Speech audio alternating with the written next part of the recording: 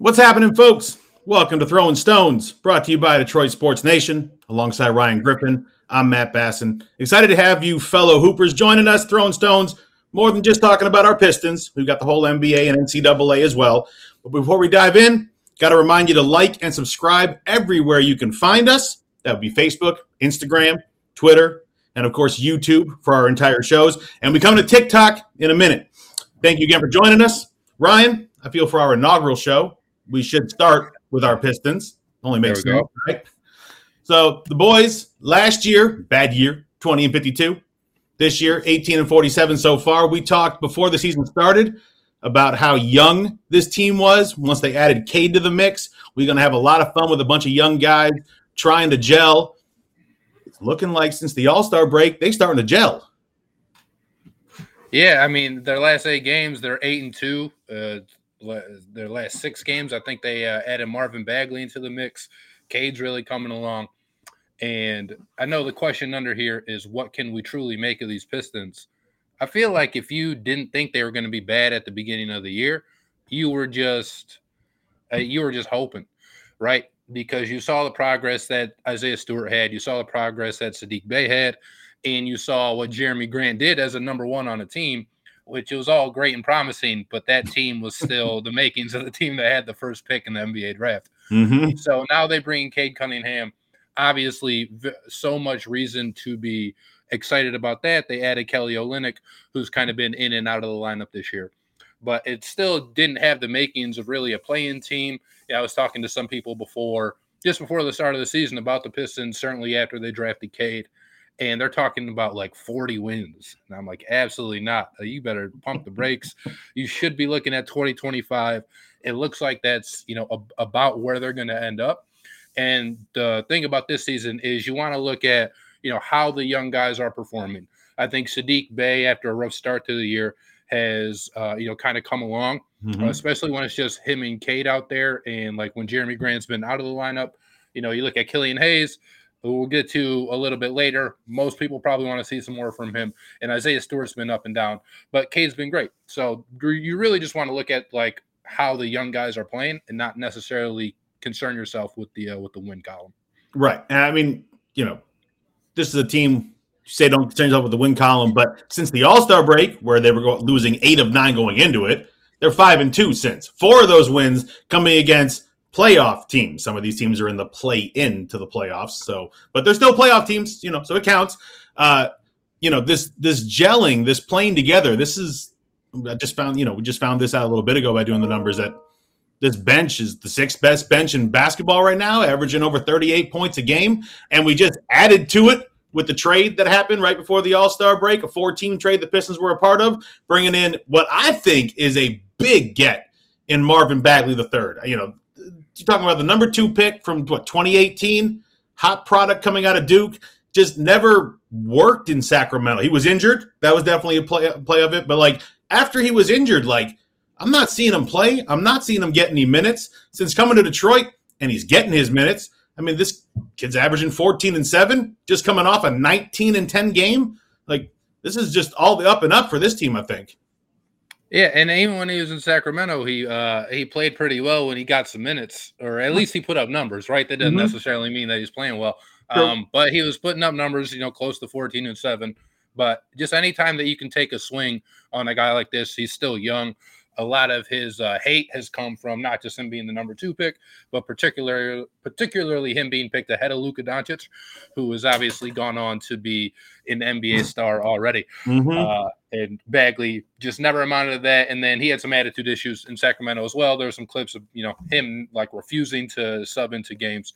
But Sacramento as an organization is just, we might think the Pistons have it bad, or at least had it bad, before this Troy Weaver renaissance. But, I don't know that we were ever quite as bad as the Kings were, because they had some good players. They just, mismanaged to all hell. Right. And there's still time for Marvin Bagley. This kid's what, 22? Like he can't be any older. Really young. Like there's still plenty of time for him to join that echelon of players that he was drafted around to maybe become that stud. And if he does it here, all the better. At 22, about to be 23. His birthday is March 14th. That's what I love. Happy early birthday to Marvin Bagley. right? Like this team average age is 25 years old. It's like the 8th youngest in the NBA, and we're talking like points of a year between like 8th and 4th youngest in the NBA. Like, so this is a young team that we're starting to see gel since the All-Star break. Like I said, 5-2.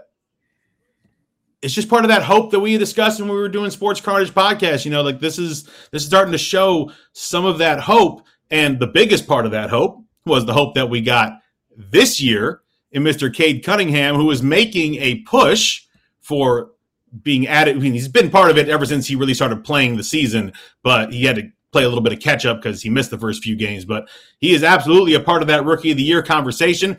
Rising star MVP for the All-Star break. I mean, kid's averaging great numbers that he hit, Ryan. What is this list that this man has joined? There's some names on that list.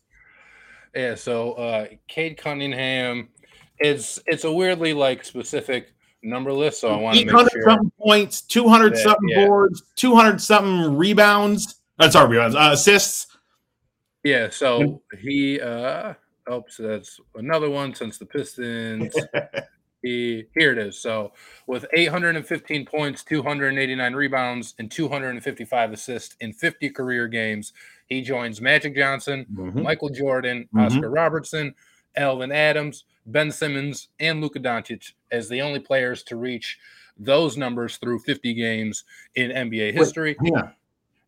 You said Magic, you said MJ, you said Luka. Yep, the big O. How you're LeBron? No. How is LeBron not on this? What did he miss, about one?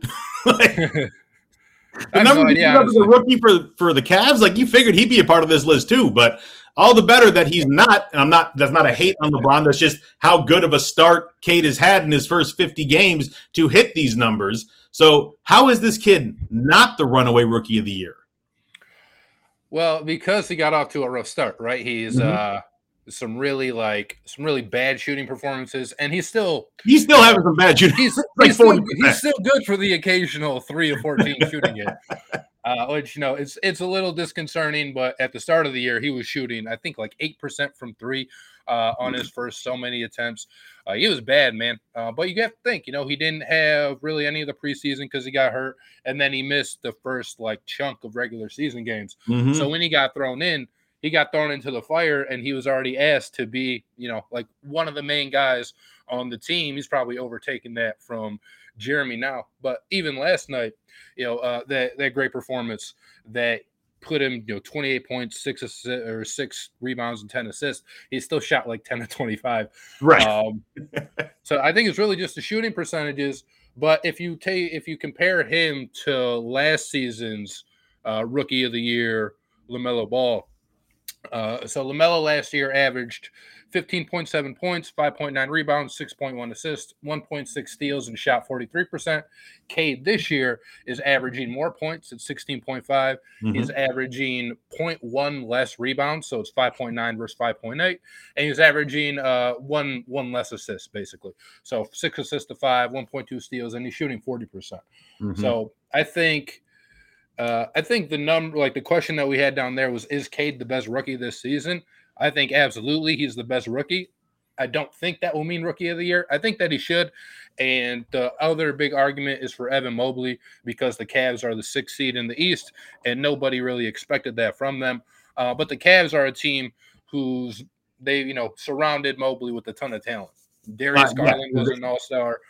Jared Allen, I don't think he was an all-star, but he was like the biggest snub. He's played really well for them. They have Lauri Markkanen. I know Colin Sexton's been hurt all year. They had Ricky Rubio, who was playing like so crazy well for them at the start. Like a healthy Ricky Rubio. Yeah, like honestly, like a career. When that kid's healthy, he can ball. Ricky Rubio. So they surrounded Mobley with, just a lot of really good talent and a lot of really good pieces. And that's led to a lot of the Cavs team success. And Mobley's been great, but that's not necessarily like a direct reflection of, because they have Mobley, now they're the 6th seed. They're probably a playing team if they don't have Mobley. And if the Pistons don't have Cade, they're the 15th team in the Eastern Conference. As opposed to the 14th right now. That's right. But no, I mean, he is behind Mobley from all the numbers I've seen recently, and he's also behind Scotty Barnes. The funny thing about Barnes and Mobley, exact same numbers right now in the season. They're both averaging 15 points, 8 rebounds, and 3 assists. I'm sure Mobley's having a few more blocks. Scotty Barnes, I mean, we had a show where we were talking about the draft, and none of us could figure out why the Raptors took this kid. We know now why the Raptors took this kid. Scotty Barnes is having a lights-out year. He's been a great fit up there in Toronto. They're both having very good years. You look, if you're just a numbers watcher, their numbers aren't as good as Cade's right now. When you talk about just points, rebounds, assists, the 3 stats most people look at, obviously with Mobley being a center, you're not going to think of assists. There have been few centers that have put pretty decent at assists, and Mobley's not bad. But like you said, for the year for Cade, 17, 6, and 5. He's 27 and 5 in his last 10 games. So he's making up some ground on Barnes and Mobley. And right behind him is Franz Wagner down in Orlando, Michigan kid. He's making noise as well. One thing he's got over all the other rookies, he's played every single game for Orlando this year. Something to be said for durability while putting up numbers and leading Orlando to a really, really bad record, just like Cade's leading us to a really, really bad record. But it's a fun race right now for the NBA Rookie of the Year. I think it's still Mobley's right now to lose. But if Cade continues the push, he can steal that. Yeah, it's going to take a surge from Cade like he's on in those last 10 games that you mentioned, where he's 27 and 5 or something. Mm-hmm. Cade has 6 games this year of 25 points, 5 assists, and 5 boards, and all the other rookies combined have 3 of those. Mm-hmm. So Cade is certainly capable of putting up those performances. And I mean, if you want to look at success, not that basketball is an individual one-on-one not even close game, but I think he's 5-1 against both Barnes and Mobley this year, and against like the other top 5. So if you throw in Jalen Green and like Jalen Suggs in there, he's 7-3 or something. So when he's matched up against these other rookies in not these primetime games, right? Because a lot of these teams are bad, so they don't get prime slots. But when you get like the fans of the Pistons and like the fans of the Rockets, right? When it's Jalen Green versus Cade Cunningham, or Cade Cunningham versus Scotty Barnes, Cade Cunningham versus whoever. Like Cade is, he's winning those matchups and he's winning those individual matchups. And that's probably not going to factor into it at all. But I think it does show some competitiveness where you might look at a guy like Jalen Green because, he's more flashy than Cade Cunningham is, and, shows a little bit more emotion when he plays. You think like, oh, he might want it more. But, Cade wants it. There was one game the other night that he was, he started talking a little bit, which seemed like it was pretty out of character for him. But that's just kind of him embracing this leadership role on this team, I think. And one thing that I think has benefited Cade recently and has benefited Franz since the beginning of the year, really, is their team's letting them play all these minutes. When Cade was first coming back, he wasn't playing so many minutes because come back from injury. He started the season, right. They wanted to ease him into it a little bit. And for Franz to play every game, he's probably averaging close to 30 minutes a game, because even when Orlando's getting blown out, like they're letting him get some running, which I think has been a big service to him and has helped his campaign, although he doesn't really have a shot to win Rookie of the Year anymore. I think it's kind of a 3-man race between Barnes, Mobley, obviously, and then Cade. But I think Cade should win it, and I'll go as far on a limb to say I think he will, because I think even if the Pistons don't continue their team success, I think we'll see a lot more games from Cade Cunningham where he's got 25 points and 8 assists and 5 rebounds or something. Hey, it's just nice having a rookie that's in the mix, because last year's rookie for us, Killian Hayes, not really in the mix. Injury issues, as well as some performance issues. Those issues have continued. Now, look, as far as games played-wise, Killian Hayes is still a rookie. He has not played 82 games yet of basketball in the NBA. We got a guy who's now getting comped to Bruce Brown. Now, Killian Hayes was not lighting the world on fire as an offensive threat in Europe. That just wasn't his game. He's 6'5", tall for a guard, a 6'8" wingspan, which is awesome because it makes his defense, which he's very good at, even easier for him, because he's really smart at taking correct angles when he's beat to get there to disrupt the play. Defensively, he's been there. That's not been a question. Offensively, we don't know how great he can be. He has a limit that, if he can start averaging 12, 13 points a game for us, that's a good start. Casey's trying to find a way to get him into the games. The latest idea is let him be the leader of the second squad. Come off the bench and run the team that way. He had one great game so far, 11 points, 12 rebounds a week or two ago. Yeah, but we haven't seen the continuation of that. We haven't seen him grow off of that and just show it to us a little bit more consistently. Yeah, I mean, he needs to be more aggressive, flat out. And as a fan of Killian Hayes and a fan of Michigan State, I get to watch Killian Hayes and Tyson Walker both not shoot the ball, and it's beyond frustrating because with Killian, he's got the defense. He had Trae Young in like a torture chamber last night. It's one of the big reasons why the Pistons won the game, and he balled out on offense too. I think he had 11 points or 4 boards and like 6 assists or something.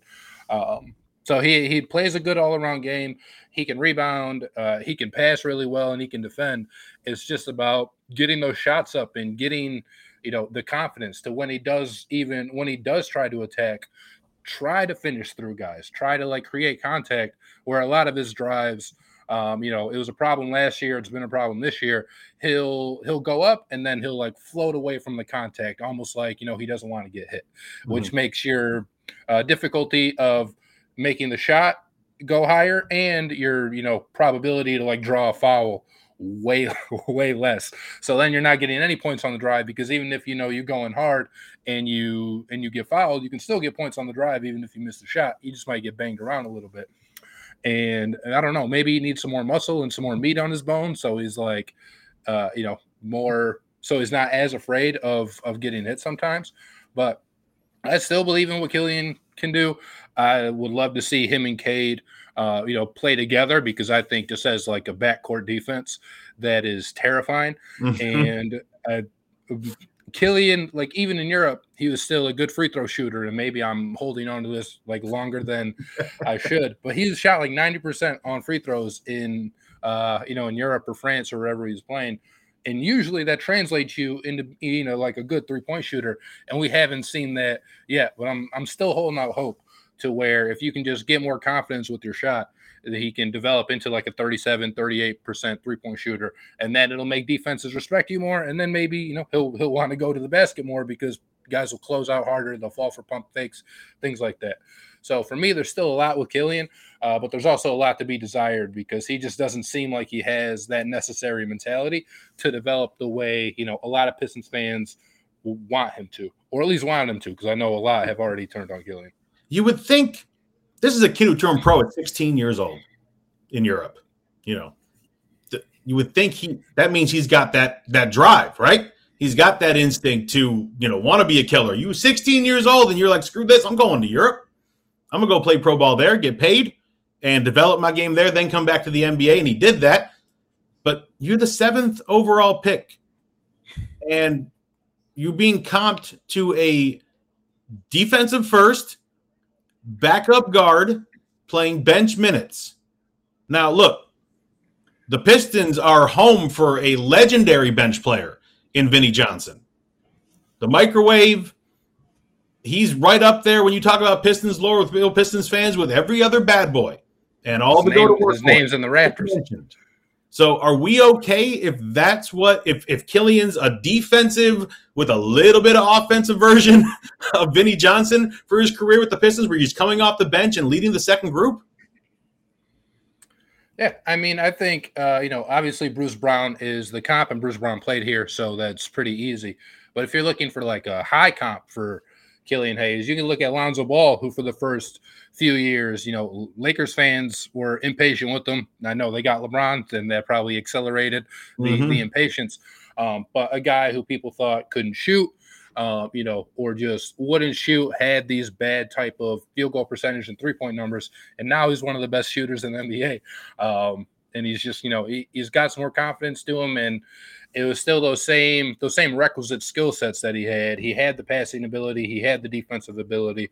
So if you're looking for like a glass half full comparison for Killian Hayes, I would look at Lonzo Ball's career path and see that is a trajectory that Killian could possibly follow, and he's got plenty of time. I mean, he's only 20 years old. This year he's turned 20 this year. Yeah, this year he's just not not getting so many of the minutes. He's actually playing less minutes this year than last year, which is surprising. And like you said, still, he doesn't have a full season under his belt yet. He's only played 79 games total in 2 years. So I think next year, if he doesn't do good, I might be ready to jump off the ship. But for now, I'm still buying my house on Killian Island. I like the way you think. I like your glass half full kind of thought there because Turner Alonso, we real happy in the D. We're going to keep that glass half full feeling, Ryan, because we got to talk about our Spartans. We got to talk about the Wolverines, the Big Ten tourney starting this week. Round 1 going on Wednesday. Both our Spartans and other members of Detroit Sports Nation who root for the Michigan Wolverines, they're Wolverines, both starting in round 2. Michigan State, man, we came out smoking hot to start this year. 14-2 at one point. We feeling great about ourselves. We popping collars, everything dandy. Cool. Second half of the year, not so much. A 6-9 finish. We 20-11 with the 7 seed in the Big Ten tournament and got a rematch against Maryland, who we just beat to get to our 20th win by 10 points. The Michigan Wolverines, a little bit of they were just mediocre the whole way through. 7-7, at the 14-game mark. They, moved on. They're 17-13, so they had a better finish than they started with, but it never blew the doors off anybody. They're the 8 seed taking on Indiana, the 9 seed. We need something, Ryan, because the way Michigan State's been playing lately, we about to whimper out the tournament. Yeah, it's not Michigan State doesn't do a lot of things that give you hope for a deep March run, right? They don't score the ball. They turn the ball over a lot, and it doesn't seem like they can play consistent defense anymore. At the beginning of the year, it was a completely different story. But, these last really 2 months, which is probably a better sample size than whatever we had in the first, the first month or month and a half or so. It's just been really rough. And things that typical Michigan State teams can fall back on, rebounding and toughness. This Michigan State team doesn't do any of that either. They don't have really a big that they can trust. I talked about Tyson Walker a little bit. Man set the brand new Michigan State record for blocks for his career. What you mean we ain't got a big? Nope. What's Bingham to you? Oh, Bingham's a large disappointment. I was so hyped for him for every single year he's been in Michigan State. I was like, this is his year to break out. This is his year to break out. And he just got a little bit better. And then at the start of this year, he is looking like Bill Russell. He's blocking everything that's coming to him. He's finishing off these like monstrous alley-oop dunks. It's like finally. And even last game against Maryland, we saw he started like 3 of 3 from 3 or something. And it's just it's not there consistently. And we don't have any other bigs certainly behind him that can, that can do anything at all. One thing I'm looking at like the bracketology here because right now Joe Lunardi has Michigan State as an 8 seed playing 9 seed San Francisco, and he has Michigan as an 11 playing 6 seed LSU. And I think I would rather be 11 seed than an 8 seed because even in Michigan you don't State, want to face number 1 the next game? No, I don't want to face number 1 because there's absolutely no shot that Michigan State. We already saw them play Baylor. Baylor smoked their boots. The other number 1 right now is Gonzaga. Kansas, we saw them play Kansas. Michigan State got their boots smoked there too. And then your Arizona Wildcats. I think I'd rather take 11 and take an LSU as opposed to San Francisco and see if we could, sneak out a win against this number 3 Texas Tech, or if Seattle upsets Texas Tech, then you get a favorable matchup to at least get to the second weekend because we need something positive. And Michigan State, for the last 2 months really hasn't given us anything to be positive about except one win. Except Purdue. Yep, that's it. And we followed that up by getting squashed. Yeah, it's smacked. I apologize, all of us Michigan and Michigan State fans for basketball this year because, look, we're going to stay positive and we're going to keep talking about them until their seasons run out. So you got about 2 more episodes of Throwing Stones before you ain't going to hear about the maize and blue or green and white for a little bit. I'm going to be a fool. Watch them win 2 games in the Big Ten tournament, and I'm right back on it. Oh yeah. Oh, absolutely. Right back on I'm right there with you. Save me my seat right there on that train. Just for them to hurt me again. That's really good. That's fantastic, Ryan, because we got to talk about a coach who hurt us a lot throughout his career. Look, we got a legend in Tom Izzo. Fantastic head coach. Love what he's done for us for 30 years almost. But when he went up against Mike Krzyzewski, he came out on the losing end of the stick way too many times. His record is what, 2-12 against Krzyzewski? I think it's 3 because they beat him last year. Oh, okay. So 3-12. All right. Hey, all right. Hey, good job, Izzo. But I digress. Coach K has taught a lesson, Ryan, to all of the legendary head coaches out there who are going to announce that this year is their final year. Give your team 1 year's notice so that they can schedule some D2 school for your final home game and not your biggest rival in North Carolina, because God, did the Tar Heels put a damper on Coach K night at Cameron Indoor this weekend. Oh, well, I saw some stat, and it's like honestly the craziest college basketball stat I've ever seen, where North Carolina scored 43 points in the last 13 minutes of the game or something. So Michigan State can't do that in 30 minutes. North Carolina does it like in 13. It's unbelievable. And as much as I wanted to feel sorry for Coach K, because he's coached almost 500 players, and I think 98 of them was run up to 100. 100 of them were there that night. Right. To support him, pretty much everyone that's played for him speaks very highly of him. A great man, yada yada yada, great teacher. And I felt bad. I felt a little bit bad for him because they were up double digits in the second half, and then they go to lose it. I was like, it's a tough way to go out. Mm-hmm. And then I start hearing all this stuff like after the game where Duke is mad that North Carolina didn't do more for Coach K, like on the last game. It's like, man, will you just shut up? Hold up. If you mad, why you lose that game? At first, he blew off Hubert Davis in the handshake line. Mm-hmm. It was like, a guy who's up here crying about like class all the time.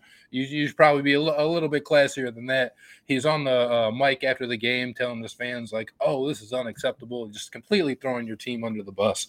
I don't know, man. It's pretty unbelievable. He's such a hard guy to like. Even in the slightest moment that I wanted to feel bad for him, 20 minutes of reading Twitter after the game threw all of that out the window. I'm glad K's gone. And not just because he beat Michigan State, because Izzo, his last 2 games, is 2-0 against Coach K. So, go out on top. Oh, so he's a coward. He left before the getting got good there. Yeah, he's scared of Izzo.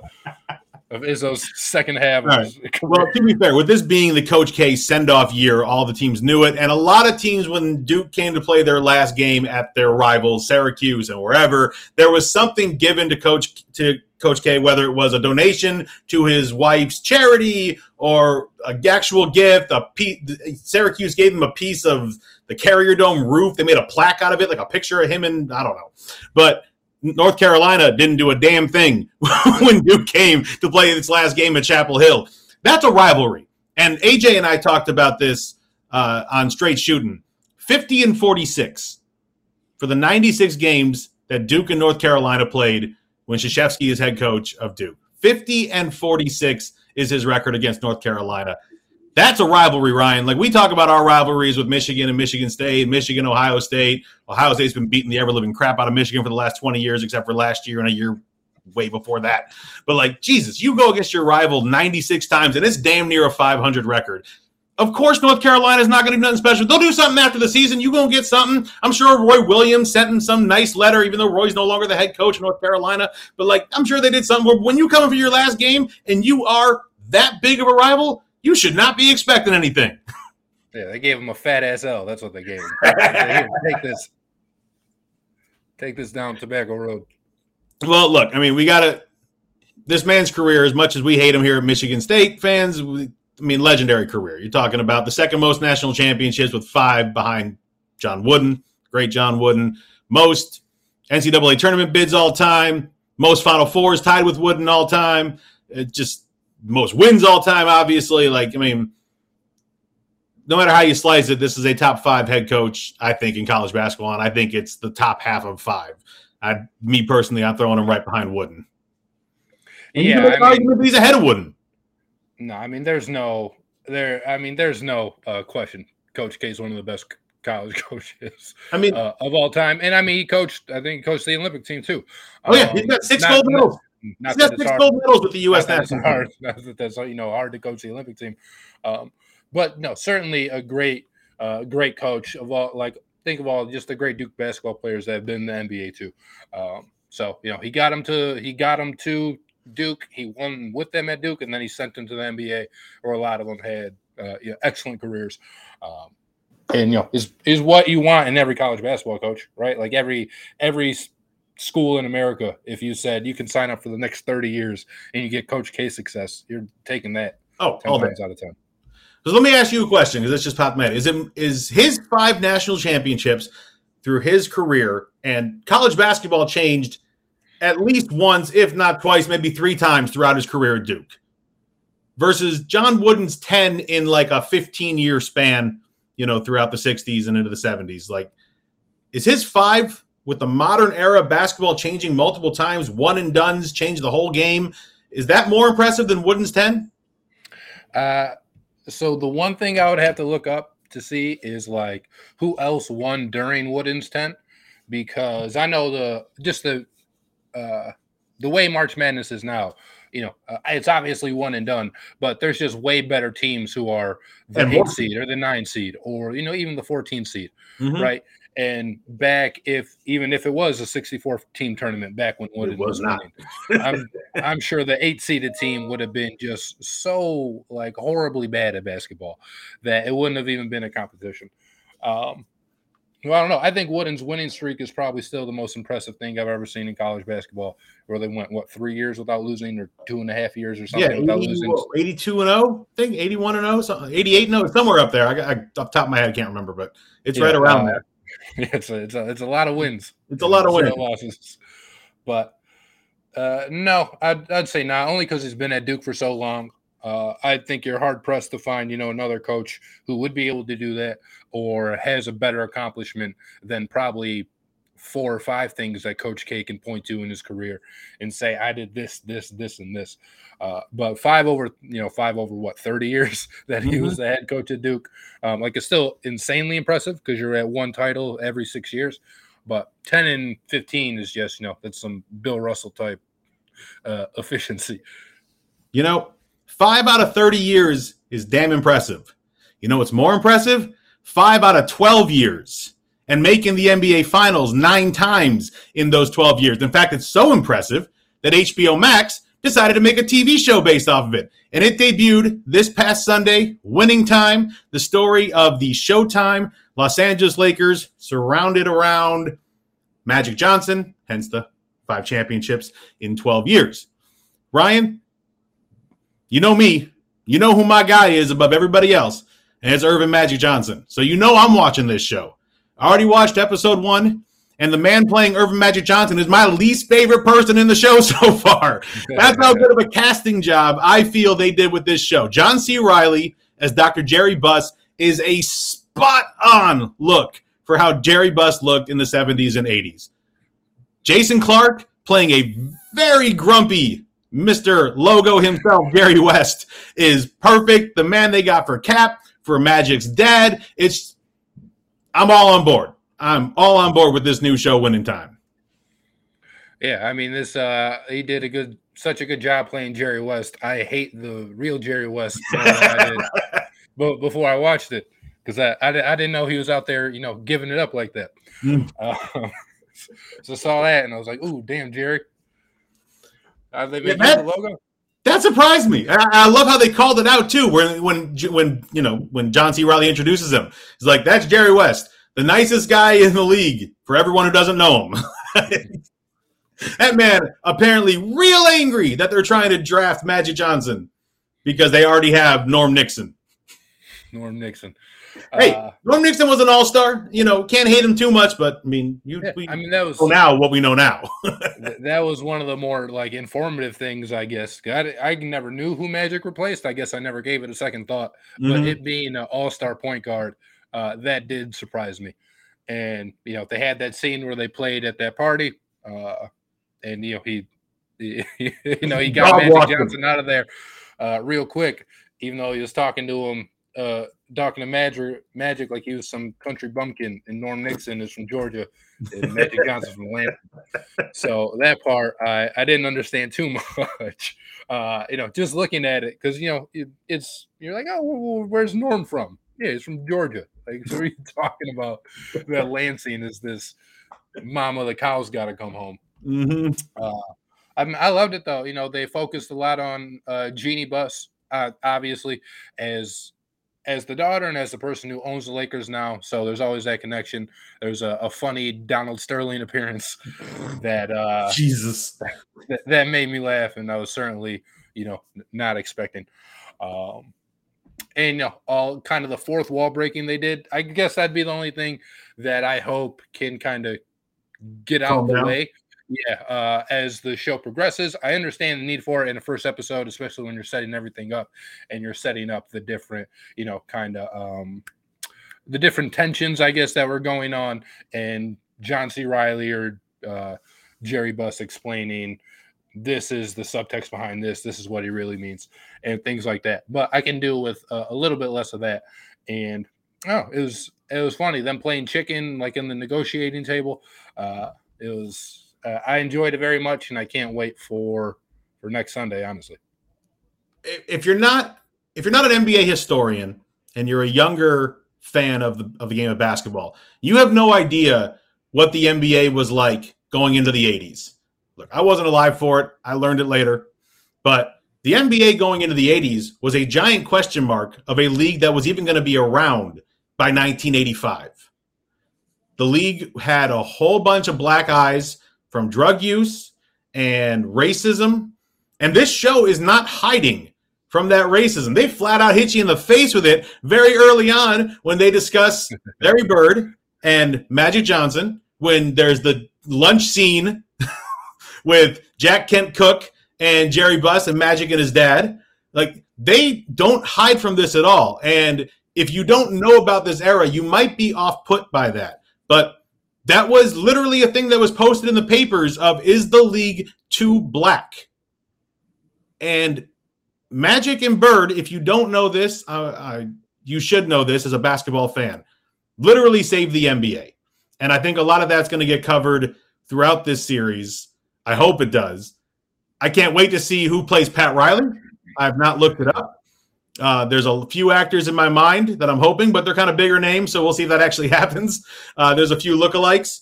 But yeah, I'm all in. This show, first episode, even if I wasn't a Magic Johnson fan as I am, just a basketball fan, I think you got to dig this show. And I understand your thoughts on the fourth wall. I'm kind of there as well, but as good as this first episode was, I can forgive it. Yeah, and like I said, I think they'll probably do a little bit less of that. We also got some cookies sprinkled in. So Everybody that you probably thought about in Magic's life, like I read the Magic autobiography for a book report in 8th grade. So all the people that were popping up, I was wondering, like, are we going to see them? I'm sure see them at some point, but it's just like the Leo meme where he's just pointing and staring, like, ooh, I know who that is. It's a lot of fun. There's so many people to come from, for those of us that know basketball, they hit us with some big ones already, obviously with Cap and Magic, of course. But I mean, we're going to find out, who's playing Kurt Rambis. We're going to find out later on who's playing James Worthy, who's playing AC Green, Byron Scott, Michael Cooper. Like, it's going to, and then of course, all the rivals. Who's going to play Michael Jordan? Who's going to play Isaiah Thomas? Because the bad boys are going to be a part of this show somehow. We already saw who's going to play Bird. But we haven't seen the rest of the Celtics outside of showing again and again after Jerry West lost final after final after final to the Celtics. They just keep showing red with a damn cigar. I was like, come on, you ain't got to do him like that. Cap saying F you to that kid. Oh, yeah. That's spot on. That was always Kareem's problem. He was not a personable person to the fans. And that's, probably why they loved Magic so much as they did, is that he was the complete opposite of that. What's funny, though, is, and then I guess we can wrap it up. I was watching it with my girlfriend, who not a basketball fan at all. But when they got to the Kareem Abdul-Jabbar scene, like when they're recreating the airplane movie, yeah, she was like, "That's from Airplane."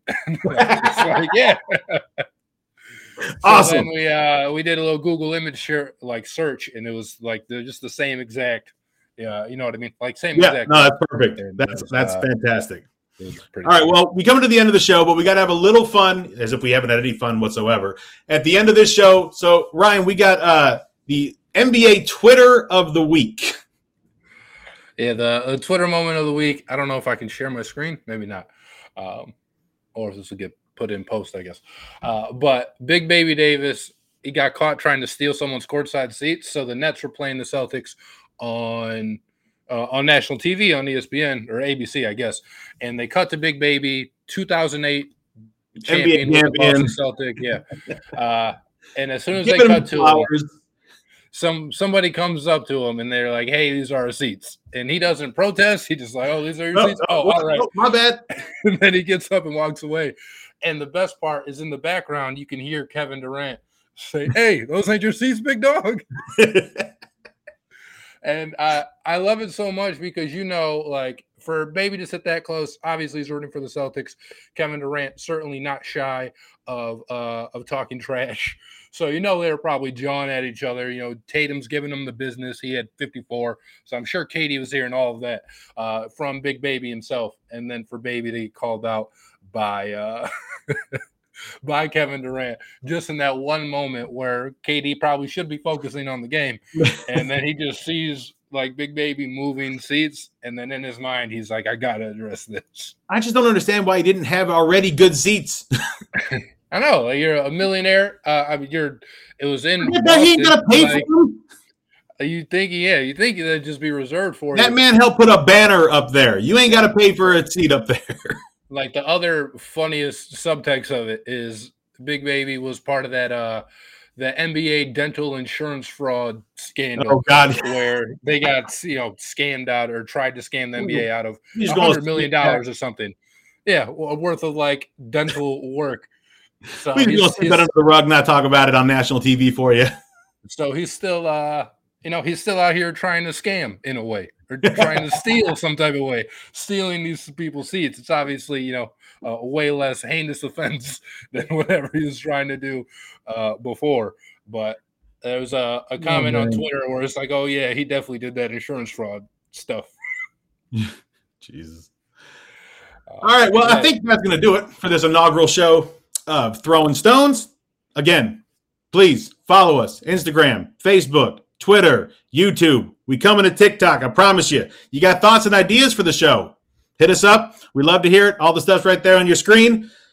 For Ryan Griffin, I'm Matt Basson. Have a great night. We'll see y'all again real soon.